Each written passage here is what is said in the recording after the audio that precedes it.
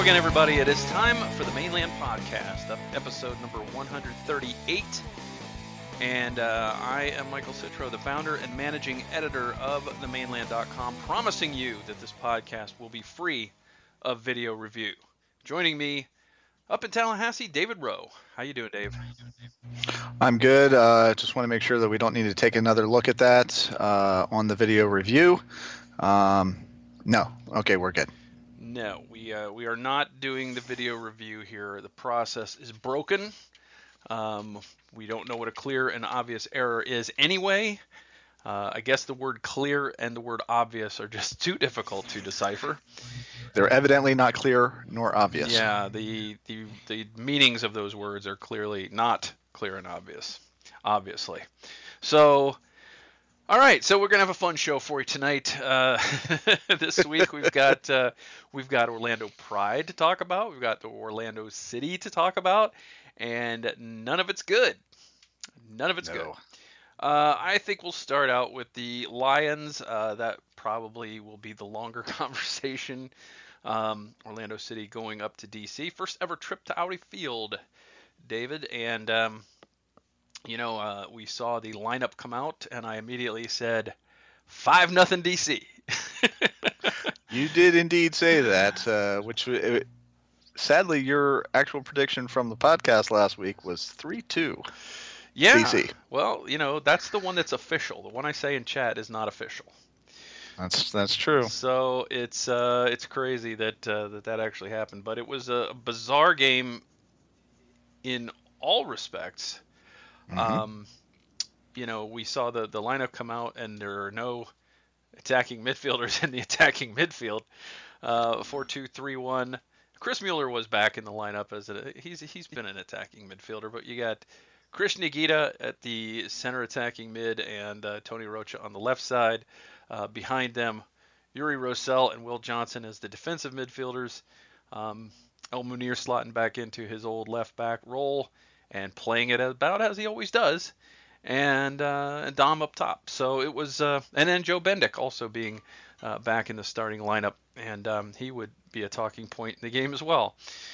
So the game, kind of starts off, and the longer it goes, and it's scoreless, and you're feeling like, hey, this is maybe working, this strategy that James O'Connor's come up with. It's not very attack minded, but there were some opportunities. I was very surprised at how well Chris Nagita kind of facilitated in the midfield and got the ball forward into the attack, and it was looking pretty good. Yuri Rosell was very involved, and it just looked like Orlando City might not be able to score, but it looked like they were keeping things pretty locked down on their own end as well. There weren't a lot of great chances for DC, and most of my concern was coming from down the left of Orlando City, the right of DC, as O'Neal Fisher was basically eating El Munir's lunch most of the first half, forcing turnovers, forcing throw-ins and dead ball situations when El Munir should have been able to move the ball up the field. And that would actually come back and haunt Orlando City at the death. 3 minutes of stoppage time at the end of the first half, which is a pretty high number for a first half. But in the fourth minute of that 3 minutes of stoppage time, DC United opened the scoring with a late goal. It was just a devastating goal. It was devastating, really, was the word to describe the entire game. But El Munir, again, having trouble with Fisher on the left side. Seconds to go in half. Just boot the damn ball down the field. No, I'm going to go by Fisher, and I'm going to do like a little fancy footwork on the sideline and lose the ball out of bounds. DC throw in. They get it to Acosta. Acosta gets it to Rooney. Rooney gets it back to Acosta. Still in pretty good shape. Tarek got beat, but at least he forced his man wide. Not much of an angle to shoot at. Acosta scored anyway because Joe Bendick says, you know what? He's not going to beat me in the near post. I have to guard my far post. No, sadly, Joe, no. You got beat at the near post, and it was 1-0, and a completely unnecessary and very aggravating goal after what was otherwise a really great half for Orlando City. Exactly right. you're feeling really good, like you said. Despite that lineup that comes out when you see it, and you yourself said, "Oh, 5-0." You're looking at that lineup, going, "I'm not so sure about this." But through all the first half, minus a couple seconds, they did pretty well. Like you said, Higuita played very well, I thought.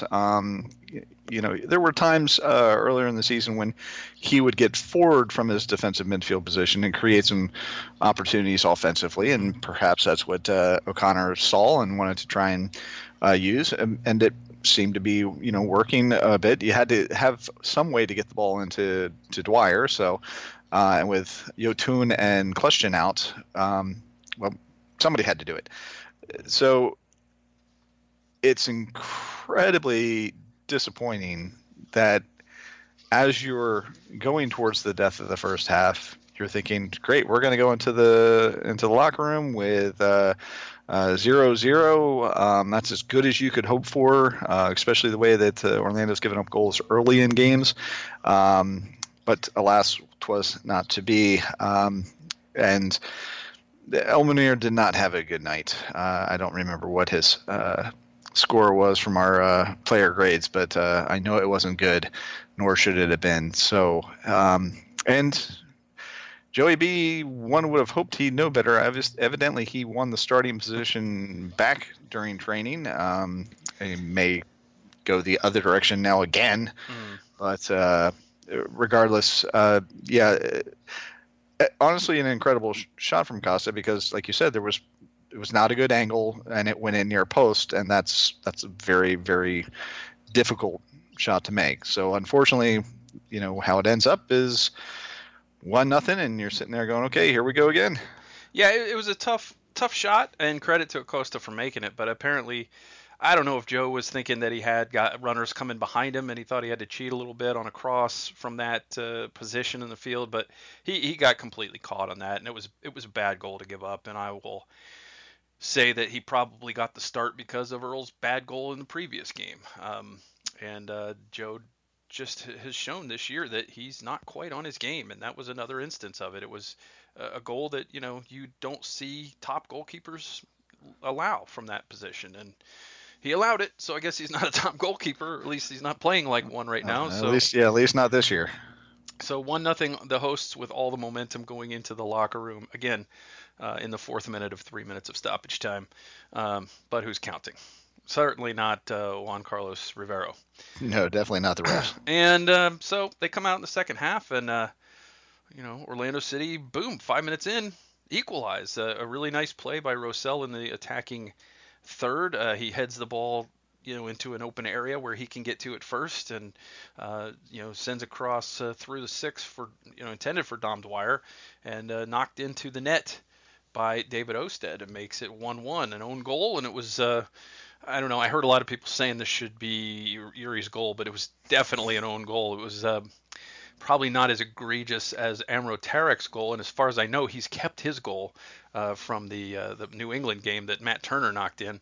I'm still trying to puzzle that one out as the ball came off of the post in front of the goalkeeper, and the goalkeeper swung his hand up and knocked it into his own net.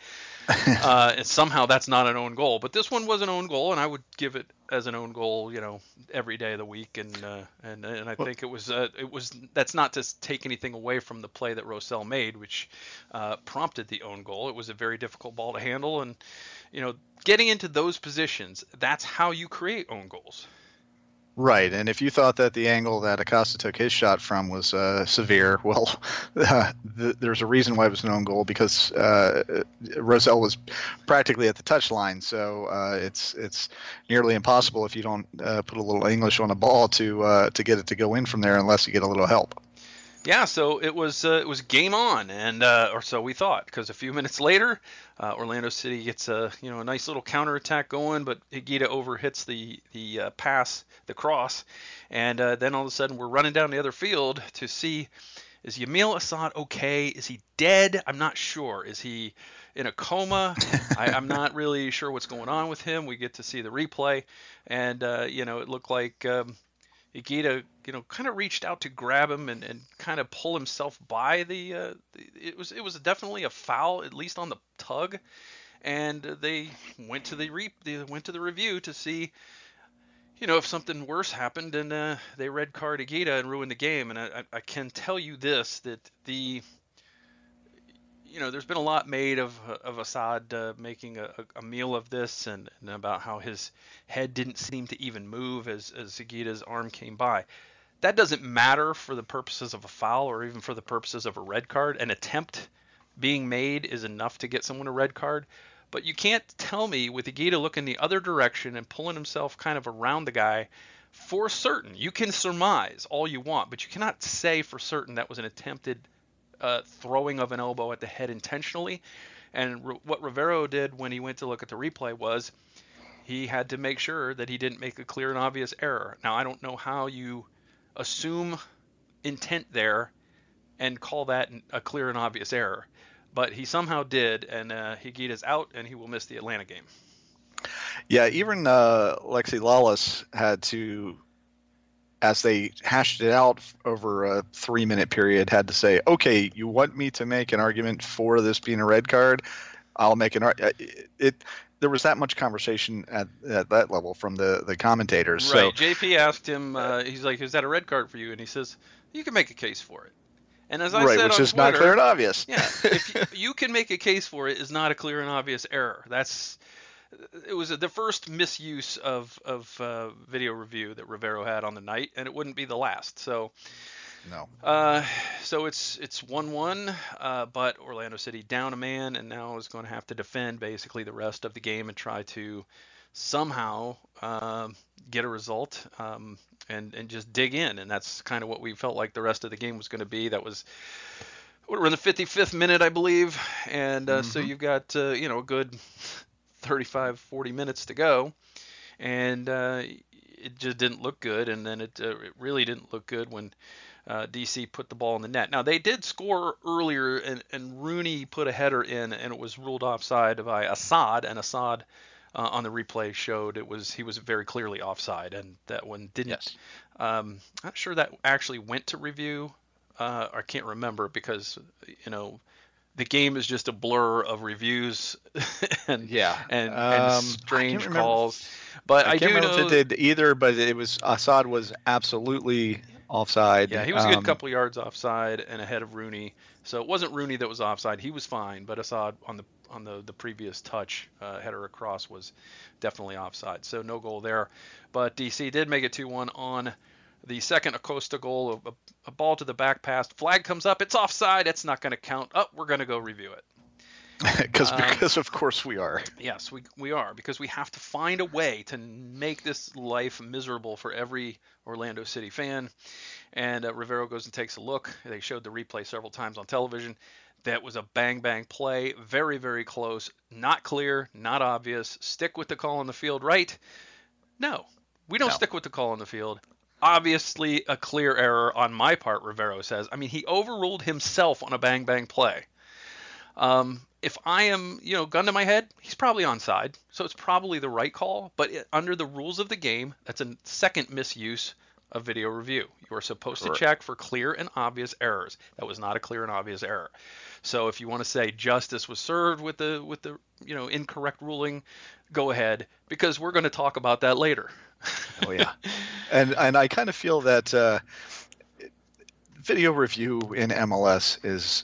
And obviously it's hit us hard, but overall it has not been done well, not like we saw in the World Cup. And I don't know, if listeners, if your job, if something's not working well, they bring in a trainer or they do additional training. Maybe that needs to happen. There's also not as many cameras showing the angles. So I don't think MLS is that hard up that they can't get some more cameras in there. Maybe they can't. I don't know, but I haven't looked at their books. But I would certainly hope that they can afford some more cameras. Well, it's not MLS. It's FS1. FS1's putting on the event. They're the ones ones that should be having the equipment. Now, I want you to keep in mind. I want you to keep in mind the camera angle that was shown on that second goal, because that's going to be important later.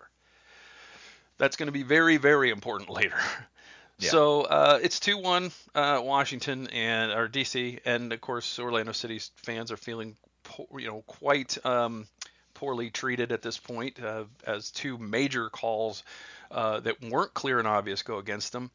And it's, it's one of those things where, like, what are you going to do? It's 2-1. The floodgates are probably going to open, you're thinking at this point, right? You're thinking Yep. they've already got their second. They're a man up. Still a lot of time to go.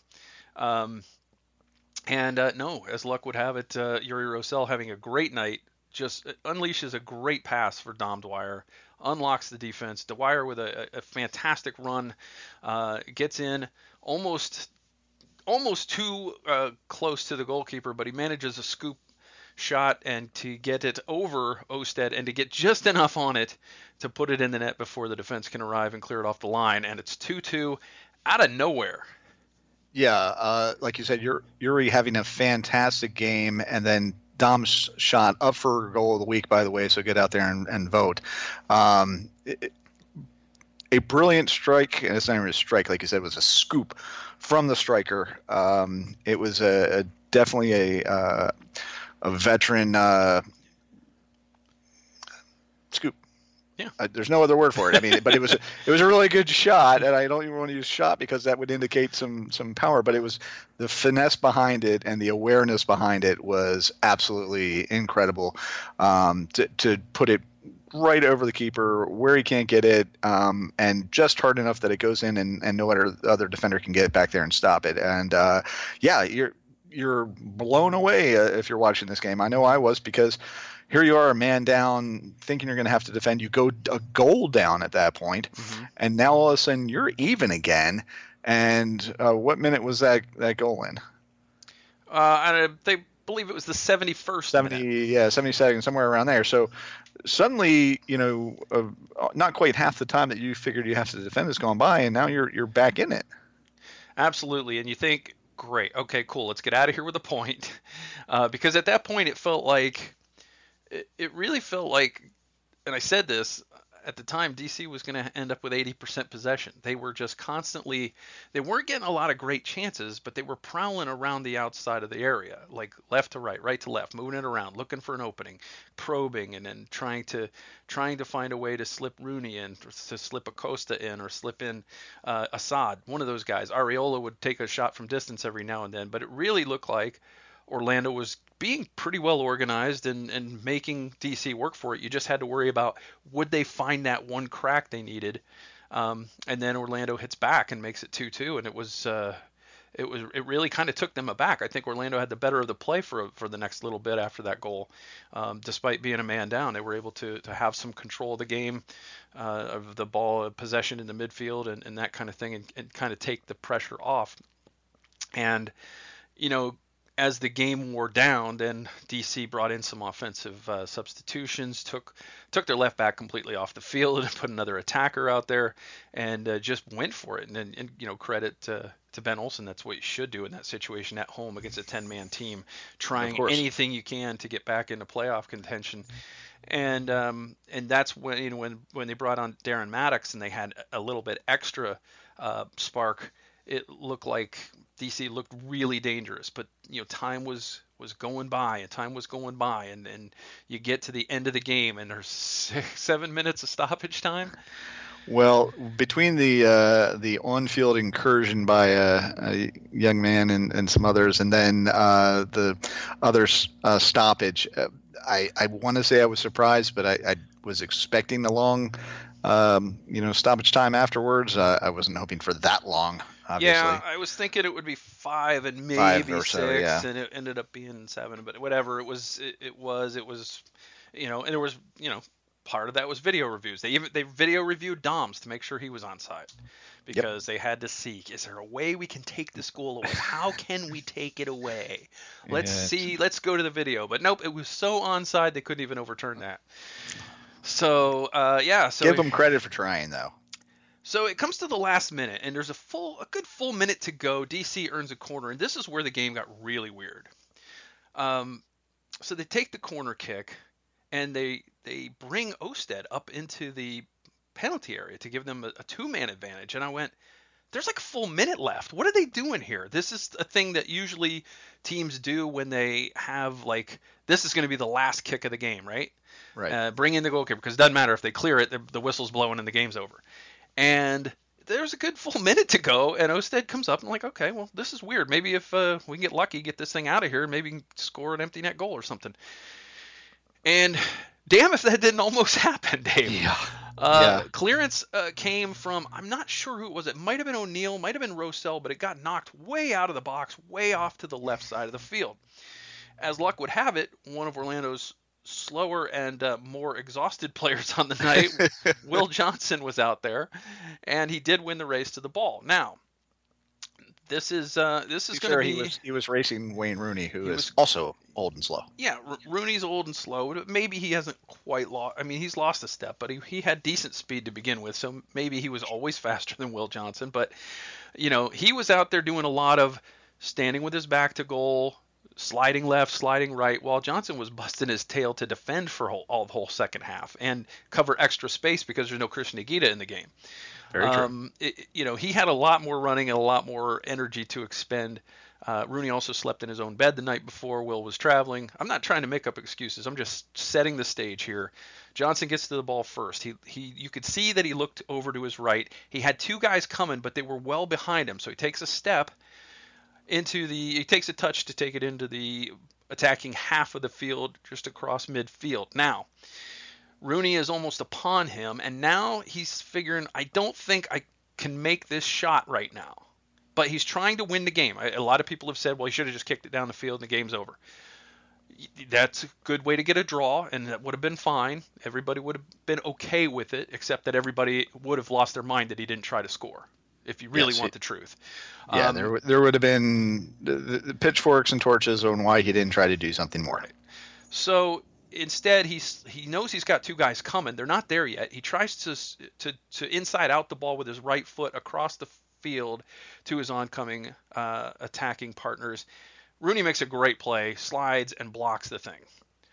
The reason why his guys were so far behind him is that behind the play, Luciano Acosta saw that Stefano Pino, the second half sub with fresh legs, was starting to sprint down the field to get involved, and he just casually stuck his leg out and tripped him.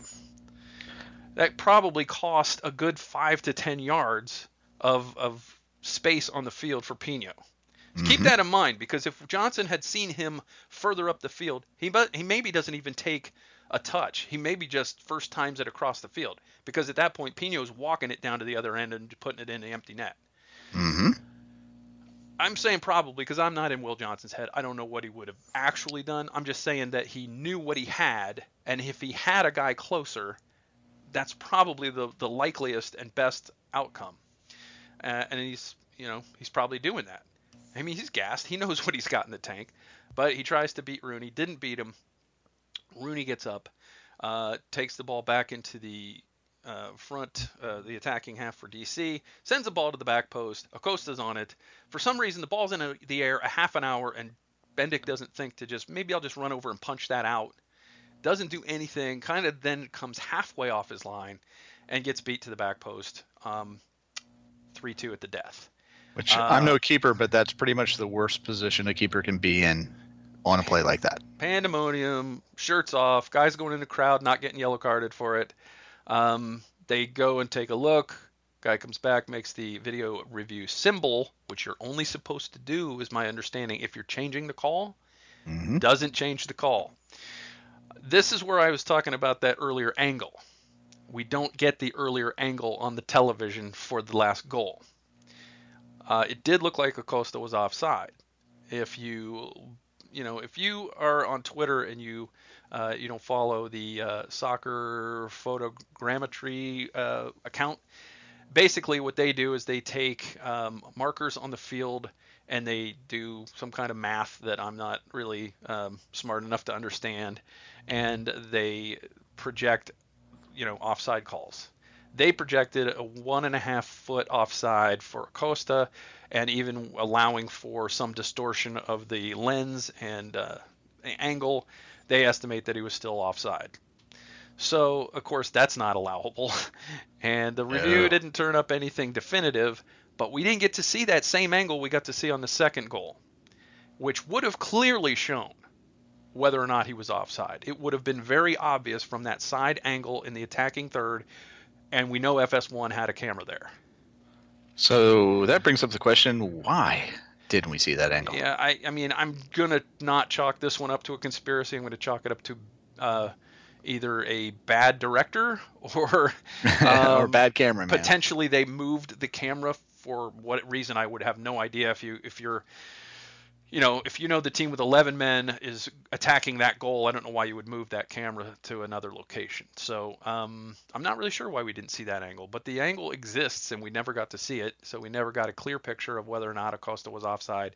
The goal stood after review, and for some reason a lot of people on Twitter don't seem to think that goal was reviewed, but it was reviewed, and it was found to be fine. And so I think every review except the Rooney goal that was disallowed because it was obviously offside on Assad went against Orlando on the night. Every single one. And there was nothing that they could hem and haw about on the Assad one because he was 6 feet offside. Now, keep in mind this offside thing. The second goal really torqued me because that was the exact play that allowed Orlando City to pull even 2-2 with LAFC, and that was overturned, and it was also not clear and obvious. Yep, I do remember that. So, there seems to be a lack of consistency. No, it's consistently against Orlando. Oh, it's that's very a good consistent, point. very, very consistent. Opportunity to keep Aguita out of the Atlanta game? Check. Opportunity to give DC a couple of goals? Check. Yeah, it was. And my hat's off to Wayne Rooney. He played a hell of a game, and he really made some great plays down the stretch. And I really hated it because it was. That performance was deserving of at least a point, Dave. It was just such an. I mean, we would be sitting here if that, even without the late goal, if let's say, Johnson makes that pass and gets it to Pino. Yeah, and let's say Pino does something ridiculous and like falls down and doesn't get the goal. We're all lamenting the fact that it wasn't a win, but at least at that point, we're saying what a heroic game to go on the road with that lineup, without Yotun, without question, and to get a result. After going down a man. Yeah, I mean that would have been a tremendous accomplishment. Tremendous point. Yeah, it would have been a tremendous point. It's one of those that you would have looked at, not point wise, but emotionally as a win, and to have it stolen away at the death of the match on such a weird play with also, like you said, an offside that was not reviewed. Or not properly reviewed. It's heartbreaking, heart-wrenching, whatever bad heart things you want to ascribe, that's what it was. Exactly, and it was too bad. I felt so bad for James O'Connor, and he's got the team playing better. They're not where they need to be yet, but you could tell the tactics and the intent that he put in. His team believed in it. They went out and they executed it, and without question, without Yotun, they put defensive midfielders in the attacking midfield, and really, it was a good strategy. It was working. It was really, they were really doing well. In fact, one would even say that if this team didn't have a left back who can't defend, they might have had a better fate. I mean, again, El Munir, for all that he brings the team in the attacking half, he just has moments in the defensive half that you go, who put him at left back and why? How was he? How did we go find this fullback? Why was he a fullback? It's maddening because O'Neal Fisher is a decent player, but he's not even the guy that. I mean, DC's been looking for a replacement for him. He shouldn't be getting absolutely owned by that guy out there on the right. He just shouldn't. And he did. And again, all he has to do is lump the ball down the field. Maybe don't try to be fancy. Kick the ball off the guy and out of bounds and get your own throw in. I mean, the half is almost over. and It, it it could have changed the outcome of the game. and it makes you wonder what would. And I've never said this before. What would Donnie Toya have done? Yeah, I mean that's a good question. I mean he certainly doesn't get forward in the attack, but he doesn't have the pace, but he's certainly a stay-at-home defender who's competent. You know, Yeah. um, I don't know. It's hard to say, but it was certainly just again what I said earlier, a devastating result because that was not a performance that should have gotten 0 points on the road. No, and it it takes the wind out of the sails of the supporters, of I'm assuming the team. O'Connor might be the only stubborn bastard left that's going to take it and let it burn deep in his heart into a angry ball and use it. But yeah, it's you hate to say the word unfair when it comes to sports because things happen. It was, like you said, a good play from Rooney, but it honestly felt unfair that it should end like that. And I know sports aren't fair and life's not fair and there's nothing to be done about it, but dang it, it hurts. Yeah, and if I felt bad for Johnson too because Johnson doesn't deserve the grief that he's taken about the play. No. He's trying to make a play to win the game. He didn't make the play because another guy made a better play, and because another guy tripped his teammate. Those are the two huge factors in that thing. Maybe he could have taken it first time and just smashed it down the field and hoped it went in, but obviously the guy's not feeling confident. He knows the net's empty. He knows what he's got. He's trying to make that play. It's like if I could just do this, it's an easy goal. Right, versus a not easy goal from me. Yeah. Right. Why take the chance if he figured he could do it? And Rooney surprised him. I think Rooney was probably a little quicker than he thought, and that ball nearly got out of there. It nearly squirted right under his leg, and it didn't get there. But again, he doesn't maybe take that touch if he's got Pino earlier. Well, Pino's got the fresh legs. Pino's running full tilt. There's no one on him. There's no way they're catching him. He might have been able to just lump that across the field first time with his first touch before Rooney got anywhere near him, and set up an easy goal. And unfortunately, that didn't happen because Acosta, the goal scorer, got away with a trip. Yeah, I mean he benefited from being a jerk.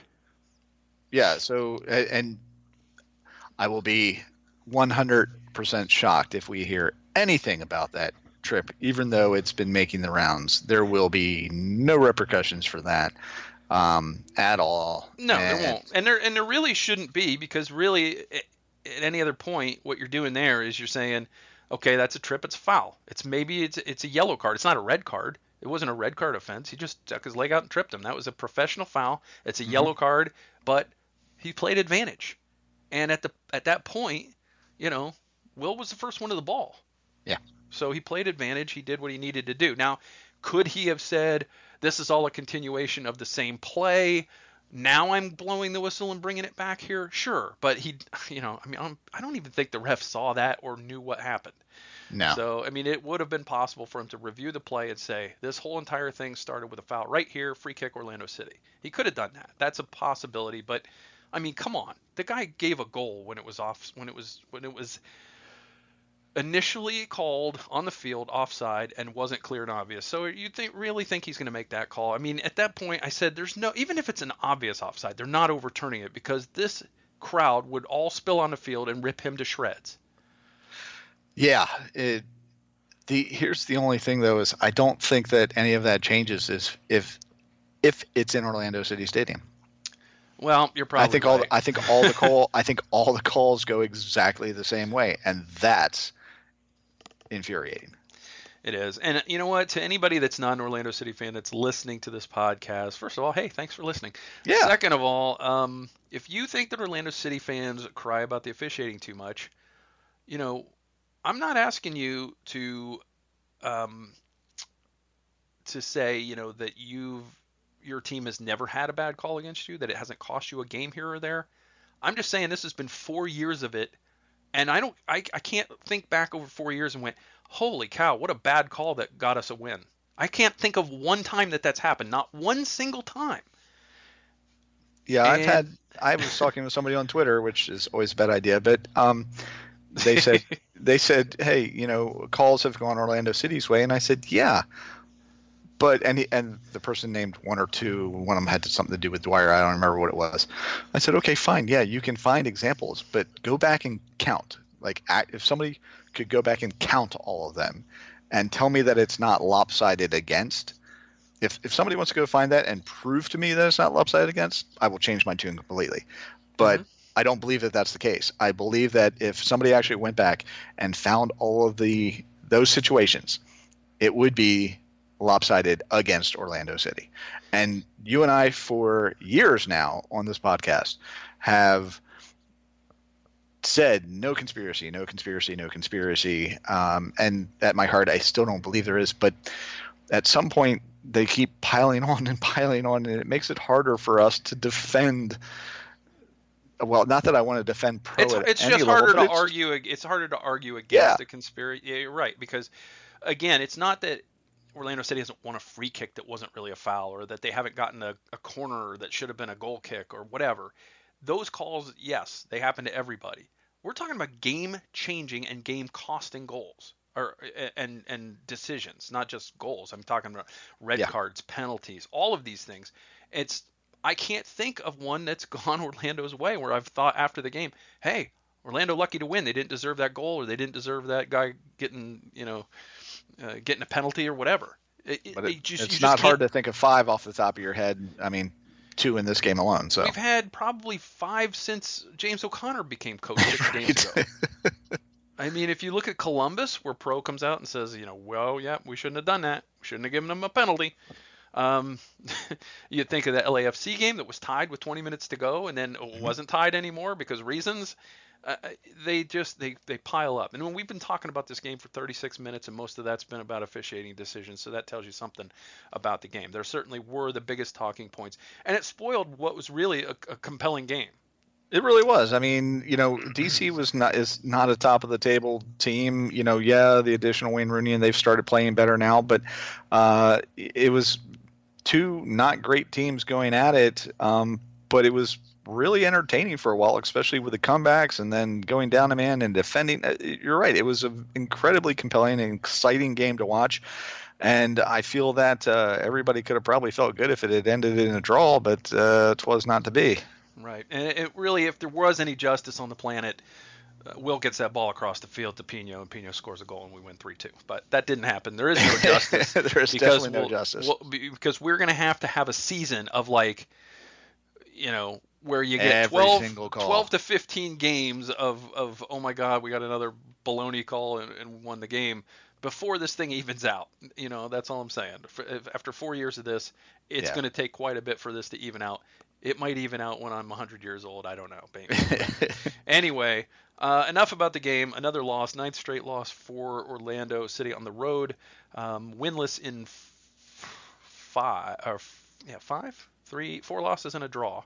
Yeah. And but goal number 11 for Dom, so that's a positive. He scored in a couple games here in a row, and it's good to see him get his scoring boots back on, because really would like to see him break the club MLS record for goals in a season. He would need to get 18. He's up to 11. It's going to be probably a tall task to get to 18, but if he could erase Kyle Laren's name at the top of that list, that'd probably make a lot of people happy.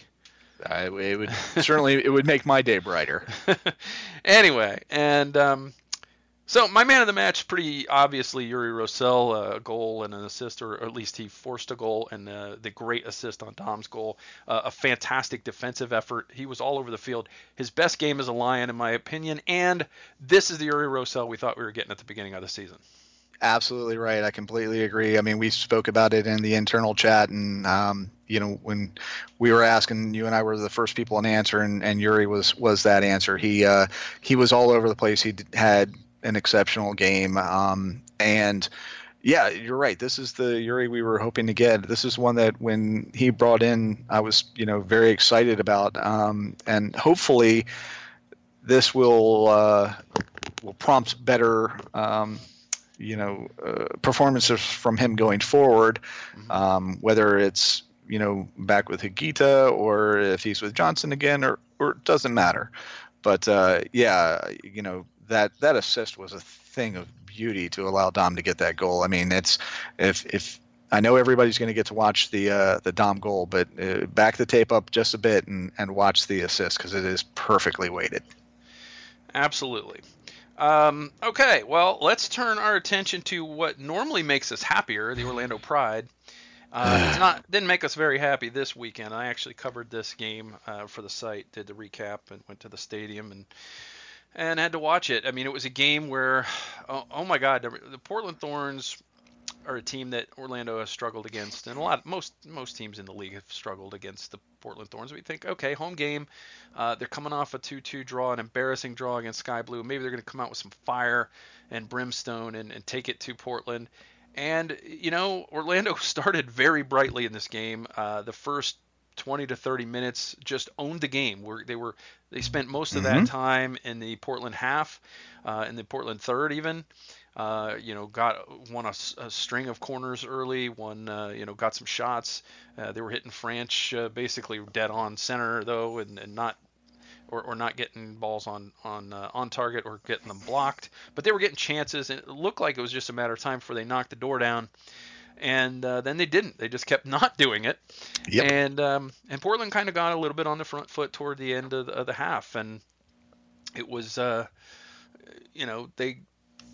I thought still an overall good first half for the Pride. They ended up not being able to score, but they kind of controlled most of the half, and you thought, hey, this is pretty good to get their juice back at halftime, maybe get a little bit of that flow going from the first half, and maybe they can make something of this. You definitely wanted them to at least get a draw, keep Portland where they were, kind of hold everybody at bay, and try to at least advance at least a point in the playoff race. But in the second half came, and just I don't even know how to describe this team in the second half. It was just lethargic and had no passion, no energy, did not come out with the same fight and the same intensity.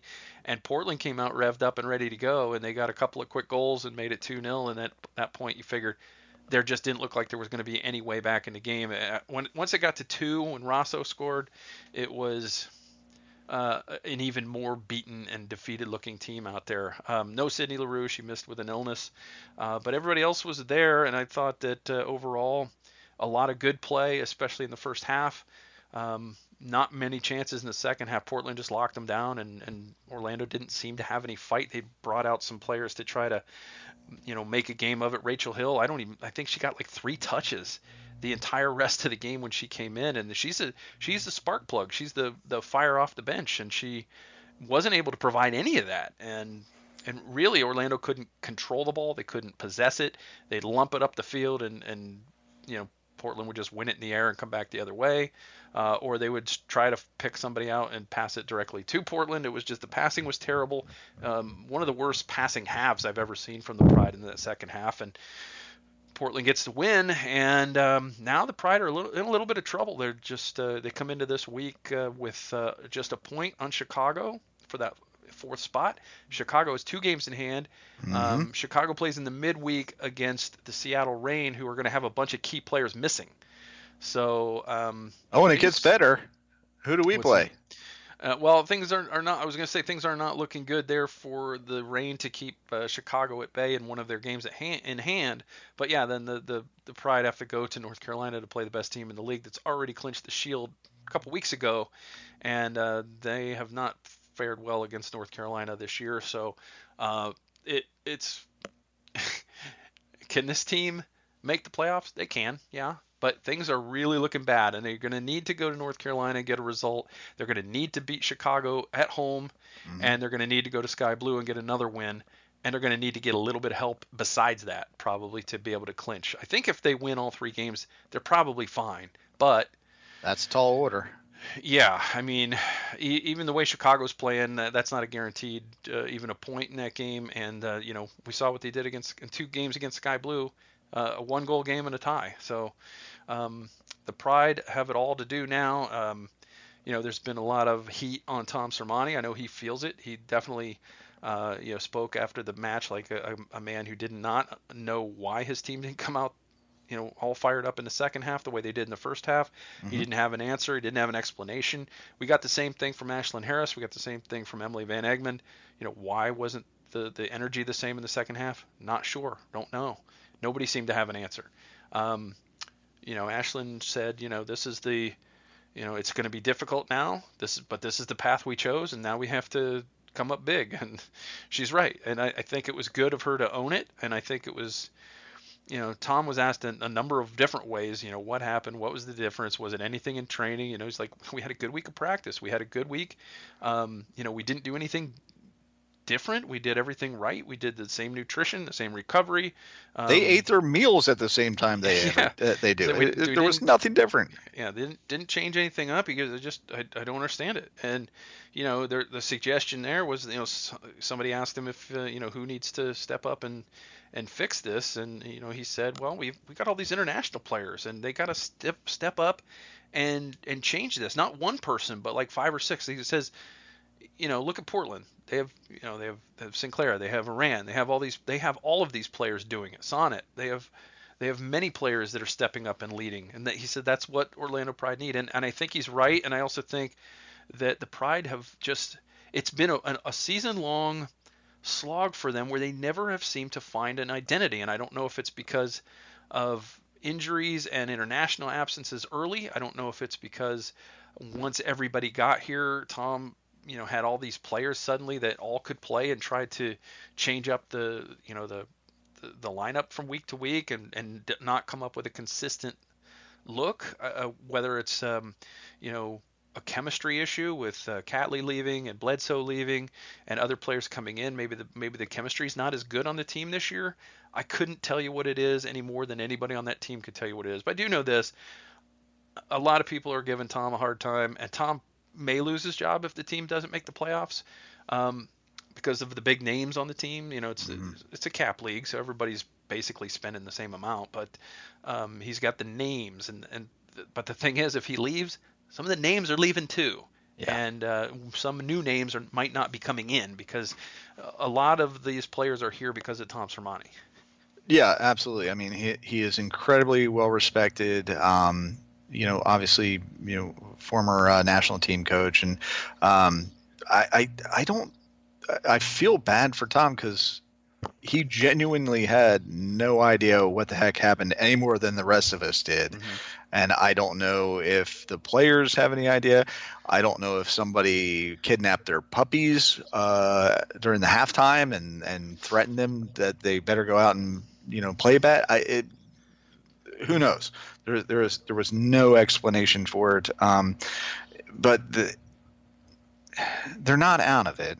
Like I said, we're probably going to need some help.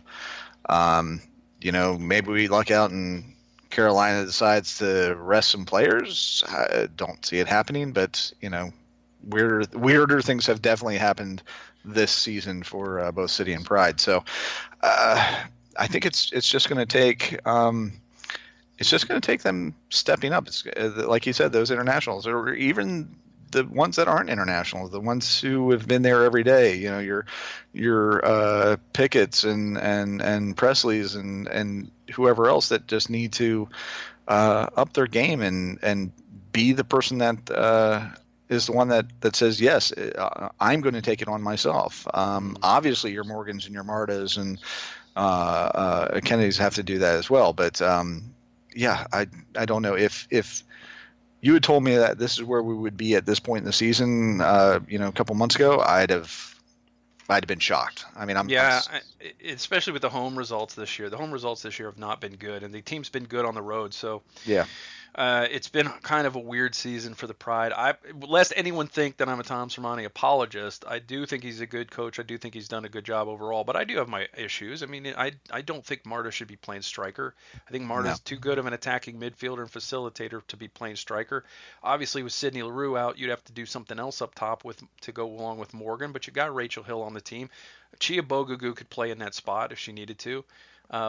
And then you could move, put in Pickett since it was a three-person back line. Essentially, it was a 5-back line on defense and a 3-back line in attack.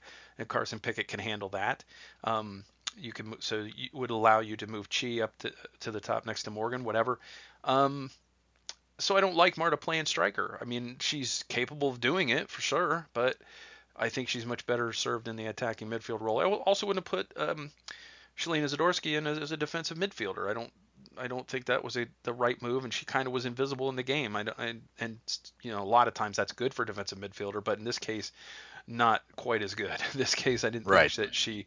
I don't know if it's not being used to that situation. I mean, I would almost rather have seen Kennedy return to the defensive midfield than that. But again, there were a lot of things. I would give Camilla more time on the field because she's starting to show glimpses of what she had last year. Specifically the tying goal against Sky Blue. She made a great move, and that freed up Danny Weatherholt for the tying goal. So I would play more Camilla, but you know, so I do have issues with some of what Tom's done in team selection, but I don't think that the overall attitude of the team is right. I don't think that they have an identity. I don't know that they've got the chemistry that the team had last year, and that sometimes can happen, and especially on a team that's full of star players like this, that you can have, you know, everybody wants to do their thing, but nobody, you know, the collective is really what's important, and I think the team. It will be interesting to see how they respond to this in North Carolina this weekend. If they don't respond like John Wick after they stole his car and killed his dog, then I'm going to be highly upset. Spoilers. I haven't seen John Wick.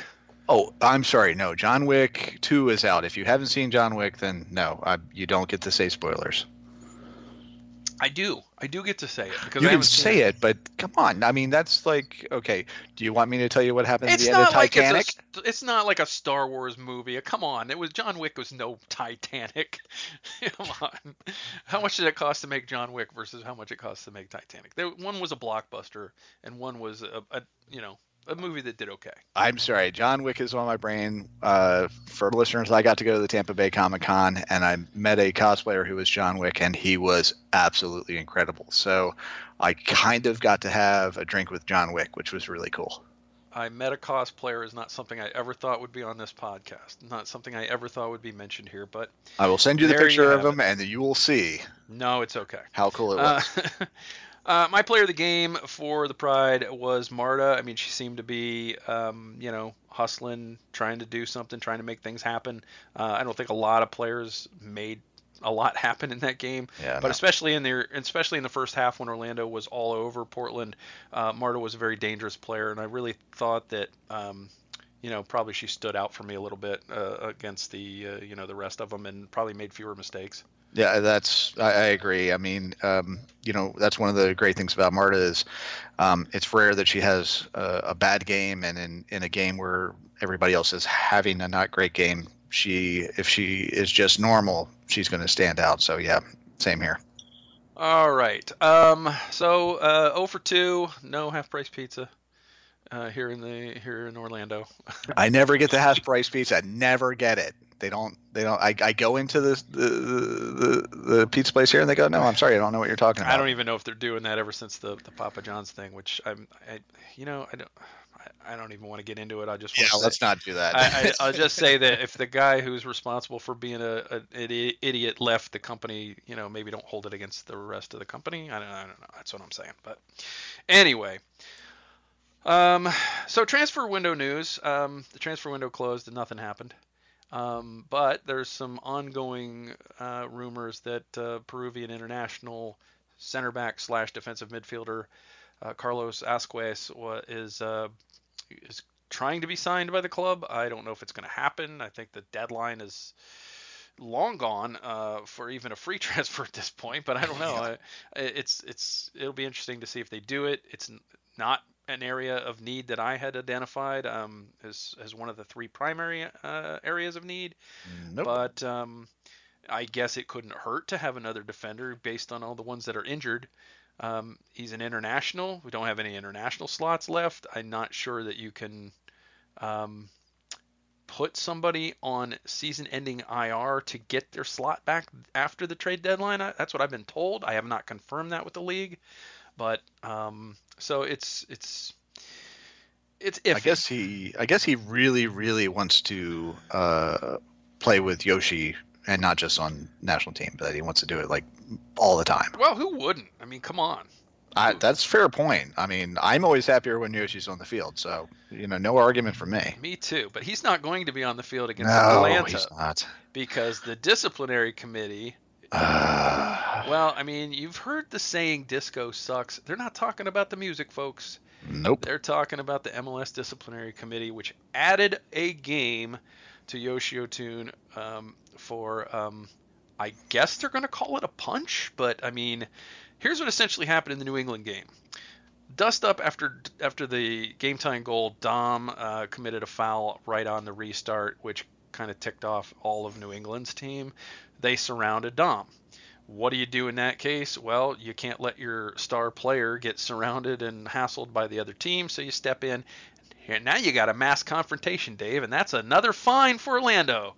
And the other thing you get is you get a fine for James O'Connor, because now that's 2 mass confrontations under him. So, of course, he can control that from the sideline. And obviously. So he's getting fined. The team's getting fined.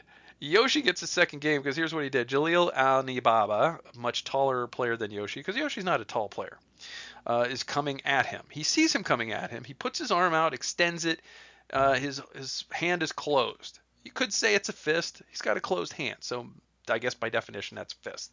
Anibaba walks right into that fist. Just walks right up to him, gets in his face, and the fist, as Yoshi's holding it out, is hitting basically the base of Anibaba's neck. Now again, it's kind of gentle contact. Anibaba walks up walks into him, not runs. There's no strike. There's no pulling the fist back and throwing it forward. There's just an extended arm that he walks into. Then, as he leans forward and kind of moves Yoshi leans back and kind of pushes him. Again, does not bend the elbow at all. Just keeps the arm extended, gives a little push back. Anibaba kind of steps back, sees the ref over his shoulder, and then all of a sudden he's in pain. Yes. Now he's hurt. Now he's like, oh, did you see that? Did you see what he did?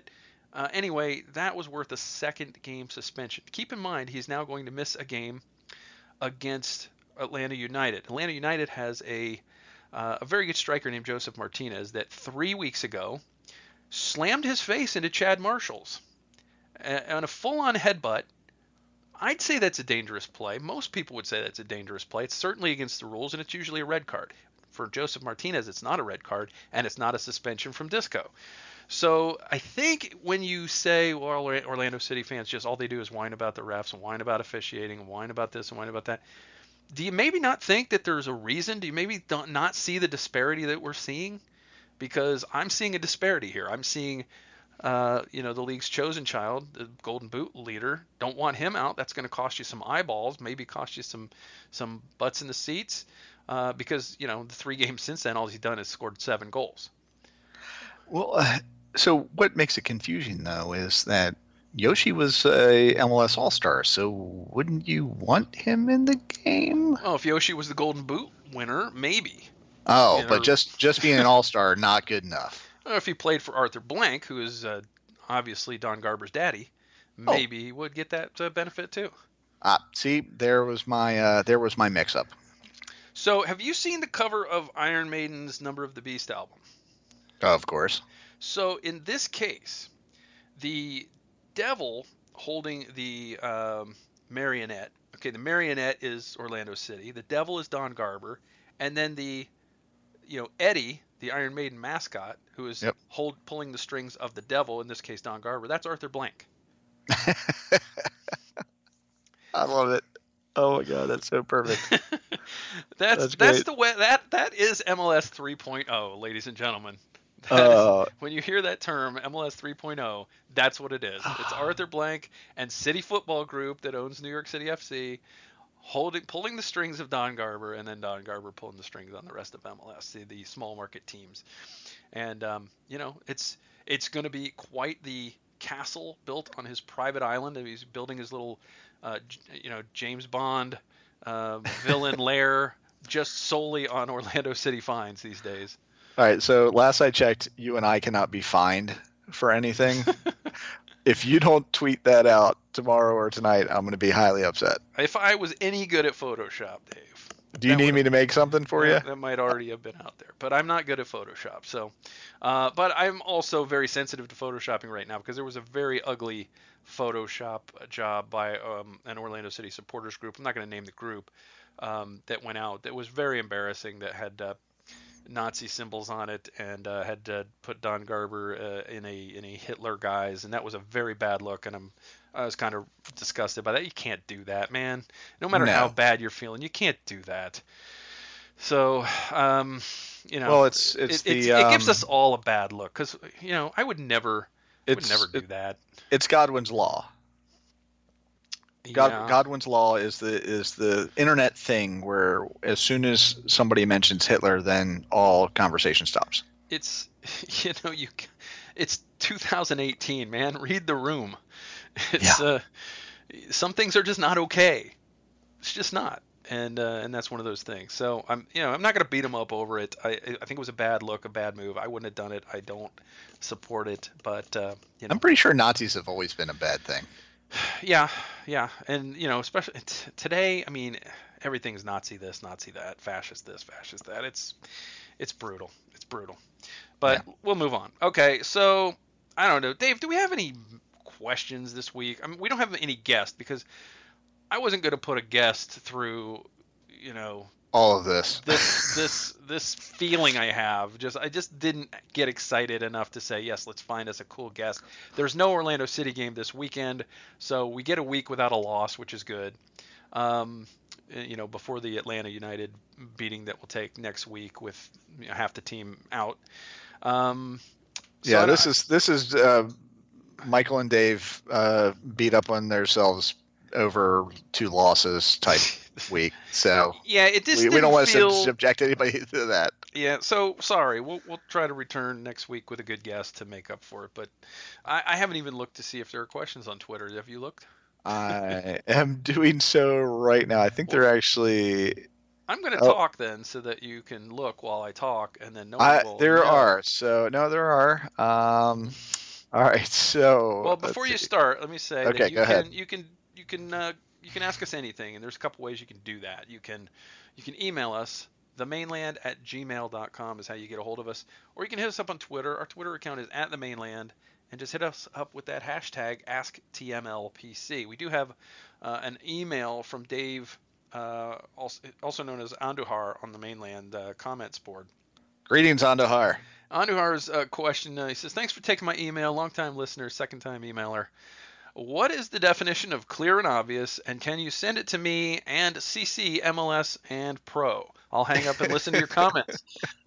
I love this email, by the way. This is a great all-star. You are a friend of the podcast, Dave. That right there made you a friend of the podcast, without a doubt. As we mentioned at the top of the broadcast here, it's not clear or obvious what clear and obvious means.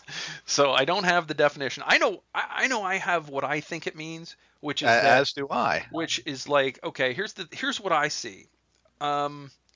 If you have an offside call and the flag is not supposed to go up, because they're supposed to sort it all out with video review. If it's a close play, the flag's not supposed to go up.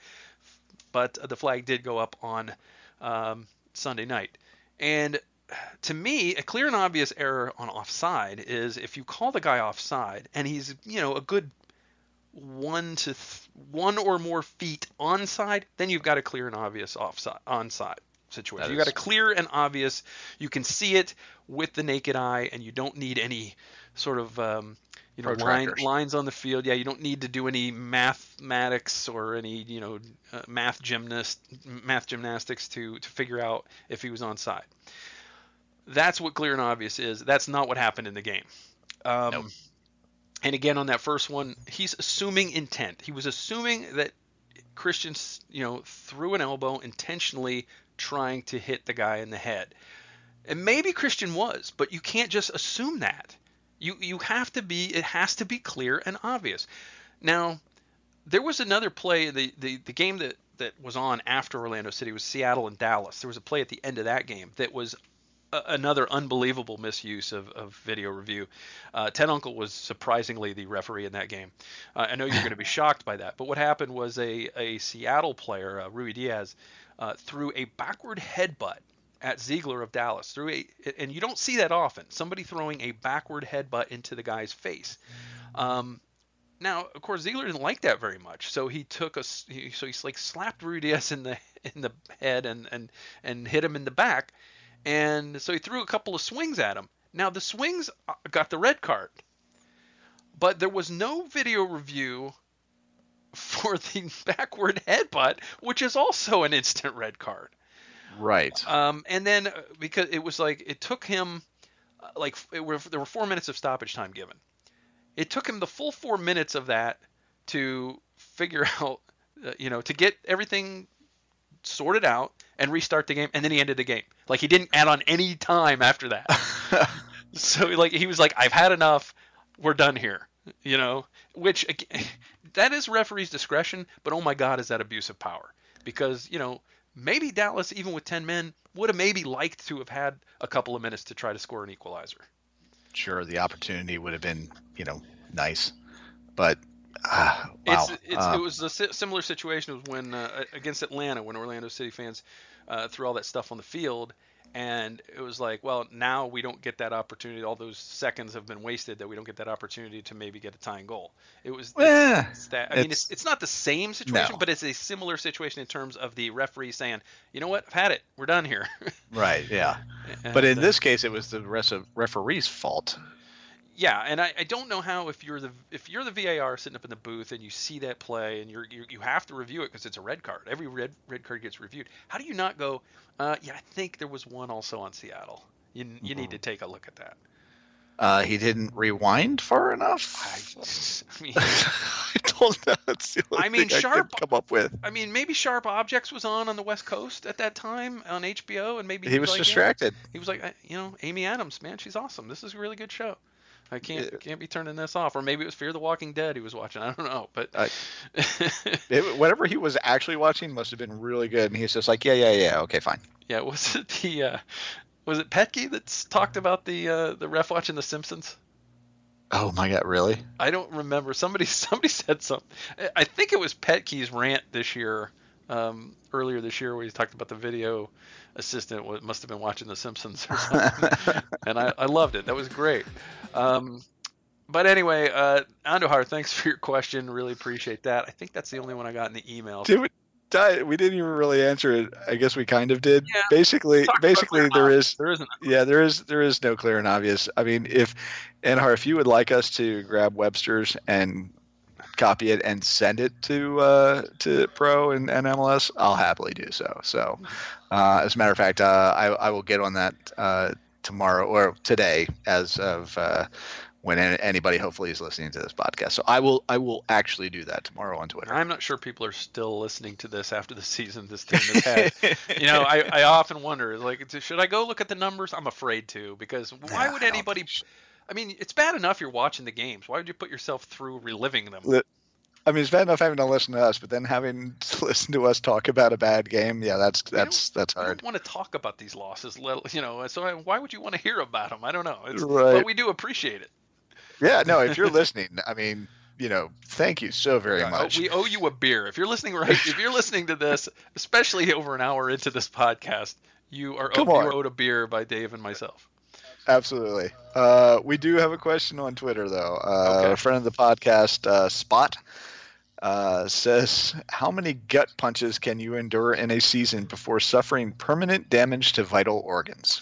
Yes, I did see that question now that you mentioned it. I wasn't sure if that was an Ask the Mainland podcast question or if it was just to me or whatever. But no, it was, and then he then clarified with another tweet that says that was supposed to be an Ask the TMLPC. Okay, good. Well, thank you, Spot, for the question. My innards are powder at this point. The gut punches have just, I'm basically being held together with duct tape. You still have powder? You're so lucky. It's leaking. It's like a kid's Beanie Baby that's got a huge hole in it. It's the part in the movie where the a gore movie where somebody has stabbed somebody in the gut 40 times, and they're literally holding their guts outside of them and looking at them. The other person like, "What do I do?" Oh man, it's the beach scene in it's the beach scene in Saving Private Ryan. Yeah, it's that. That's what this season is. That's where we That are. is the metaphor for this season. It's We Omaha figured Beach. it out. Yeah, we're on Omaha Beach. And we're the ones that are having to try and take the beach. Oh God. Yeah, we didn't even get the courtesy of being mowed down while we were still in the boat. We're in the water. Yeah, Yeah. no. We actually made it onto the beach. Yeah. Oh. Ouch. All right, is God, that all that's the questions for Ask the Mainland podcast? Anything? I think it is because I think people were just so beaten down that they didn't even have the energy to ask us anything. Yeah, I think the question I've seen most, it wasn't directed toward Ask the Mainland podcast anything, but the question I've seen most put to us this over the last week: can we go back to USL? I don't. Yeah, we may as well. I mean, maybe we'll get a call there. Yeah, they did like us there, so I don't know. It might be, maybe that's not such a bad That's idea. where all the trophies came from. Thank you, USL. Yeah, it's not easy being purple right now. It is not. It is, in fact, quite difficult. But thank you to those of you who write to us every week, and the couple of you that did this week. We appreciate it. Ask the Mainland And podcast for those is hashtag AskTMLPC on Twitter, and tweet at our account, which is at the Mainland, or hit us up at themainland@gmail.com. And for those 3 or 4 listeners out there, thank you as well. Absolutely. Okay, so yeah, we're wrapping things up here. We don't have an Orlando City game to preview, so there's no key matchups. There's no scoreline predictions. It wouldn't be a good scoreline prediction if there was.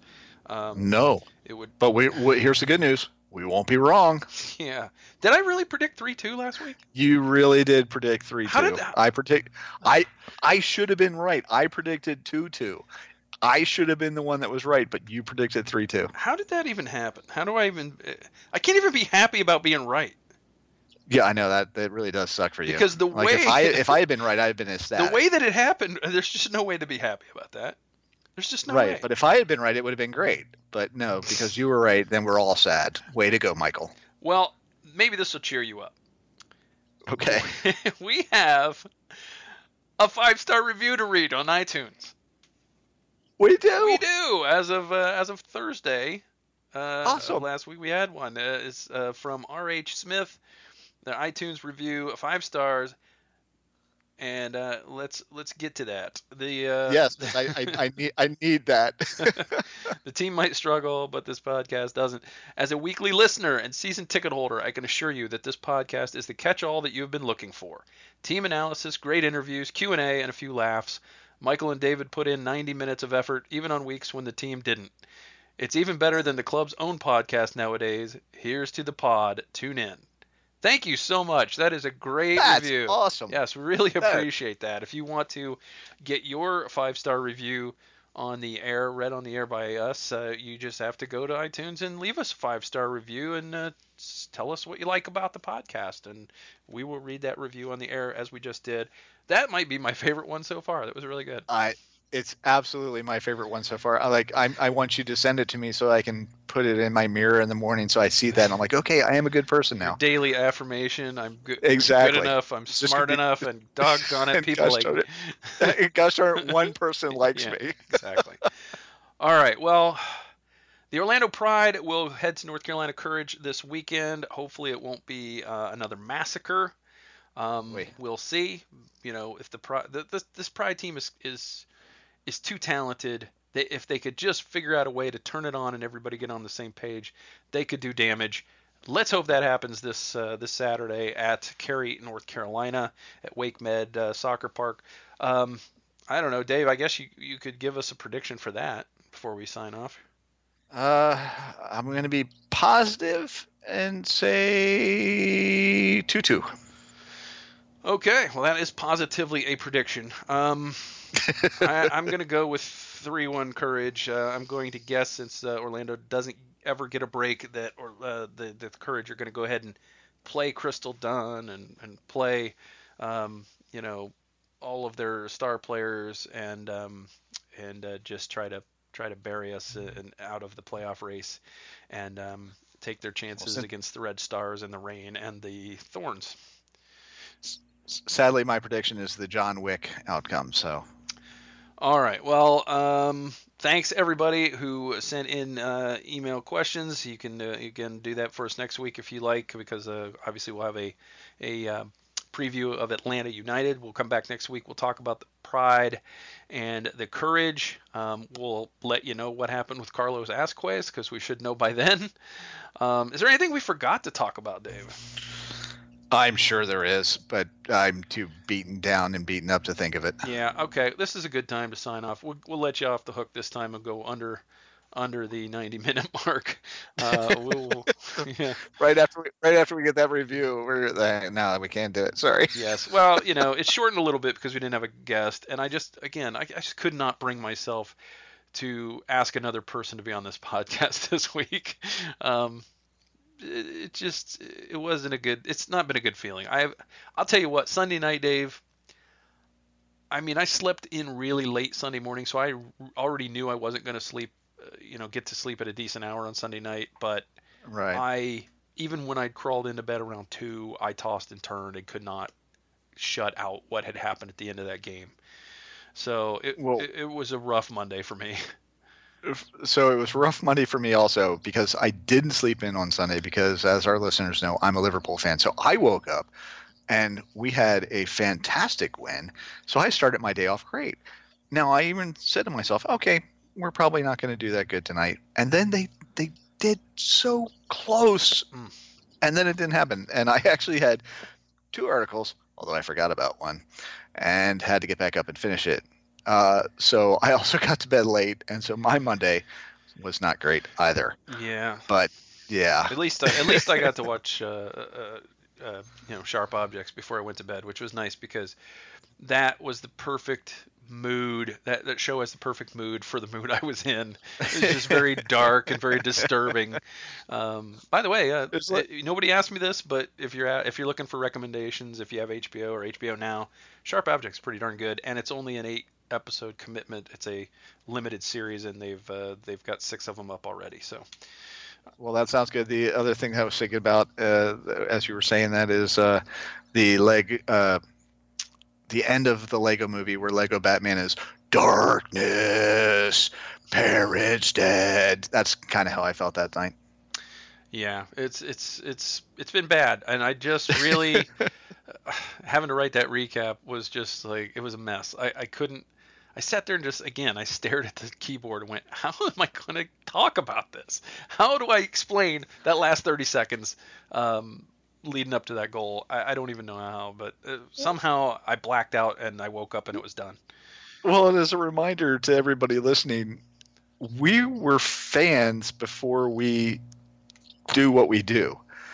So we have to watch the same game, feel all the same emotions, and then we have to go, oh, now I get to write about that. Yeah. And sometimes it's so hard. I mean, we do it, and I'm glad we do it. And a lot of times it gives you a great perspective, blah, blah, blah. But like you said, sometimes it's just, I don't want to do this. Like even this podcast, we're both like, oh, God, we got to talk about 2 losses. This sucks. Yeah, I mean, it's not like we've never had to do it before, but it just feels like this week they felt more brutal and more like punishment than anything we've ever done before. So, as Spot said, how many gut punches can we take? I don't know, but I gotta say, I'm anxious to see how the Lions get out there and lose the next one, because they find new ways to do it, and there are new inventive, challenging. It's got to be a challenge now to find a new way to lose. That's true. But they've done it just about every single way there is, and I tell you, if you want to be MLS Player of the Week, or if you want to get a hat trick, or if you want to score in stoppage time, come play Orlando City. That's what I got to say, because chances are you're going to do it. Yeah, I can't. There's nothing to add to that. Yeah. Sorry. Also, I don't know what the Audi index is, but apparently Luciano Acosta was like 1 million on the Audi index this week. It's like this arbitrary numeric thing that no one really understands. I just wonder how many points did he get for tripping Pino? Nobody has been able to explain that to me. All the points. He got Yeah, all the he must points. have got at least 10,000 points for that. So, All the points. all right. Well, please read our stuff at themainland.com. We'll be back next week to preview the Atlanta United game. We will, of course, talk about the Pride against North Carolina and then preview their next game against Chicago. Any transfer news, anything that out of the U.S. teams, anything exciting from the world of soccer. We'll of course answer your Ask TMLPC questions. Please like us on Facebook, follow us on Twitter. You can catch Dave on Twitter at Mainland Dave. I'm at Mainland Michael. And of course, the Mainland is our main Twitter feed. So we'll be back to do it all again next week. Let's put a bow on episode number 138, and we'll sign off the way I always do. On behalf of David Rowe, I'm Michael Citro saying, go City and go Pride.